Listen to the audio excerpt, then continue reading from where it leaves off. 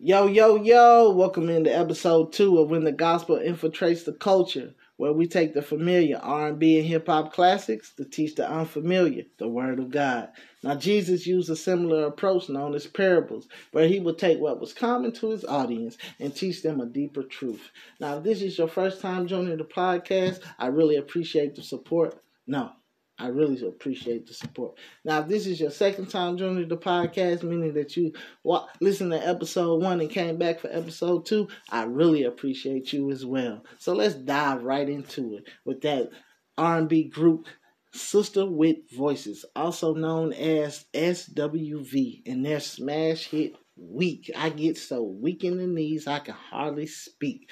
Now, the idea behind the song is that the young lady is feeling about the young man is so strong that it makes her weak. I mean, so weak that she can't even control herself. We all have those things that make us lose control. Whether it's our favorite snack, where every time we go to the store, we can't seem to pass by it without grabbing it. Or maybe it's our favorite drink, where we can't seem to go 3 days without drinking that Coca-Cola. We need our caffeine fix. The point of the song is that she can't resist temptation in her own strength. Can I keep it 100 with y'all? Neither can we. The same is true for you and I. We cannot resist temptation in our own strength. But the good news is that's where God steps in on our behalf. When we are weak, he is strong. And as I paraphrase 1 Corinthians 10:13, the idea behind the verse is that when we are tempted, God provides us with a way of escape. But if you look closely at that verse, you'll see something that says, common to man, which means Jesus was tempted, so he understands our temptation. But what I love about God is he doesn't leave us there. The verse goes on to say he provides us with a way of escape so that we'll be able to bear the temptation that comes before us. In other words, God will give you a way out, but it's up to you and I to take the exit ramp. It's kind of like when you're watching that TV show and there's a little angel on one shoulder and a little devil sitting on the other shoulder. One presents you with the thing you want to do, the little devil, and the other presents you with the thing that you know you should do, that's the little angel.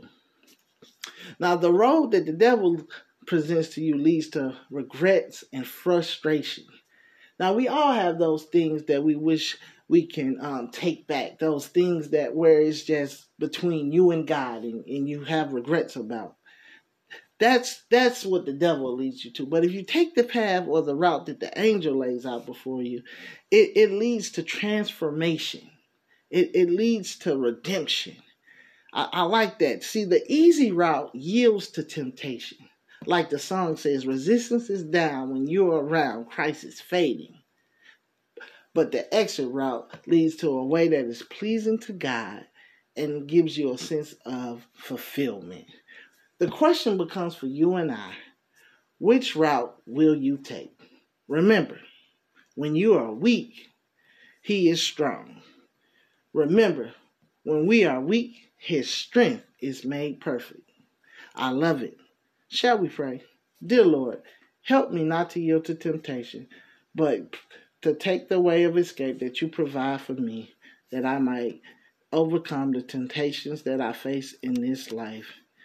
It's in Jesus' name that we pray and ask this all. Amen. That's a wrap for episode 2 of When the Gospel Infiltrates the Culture. God bless, and we out.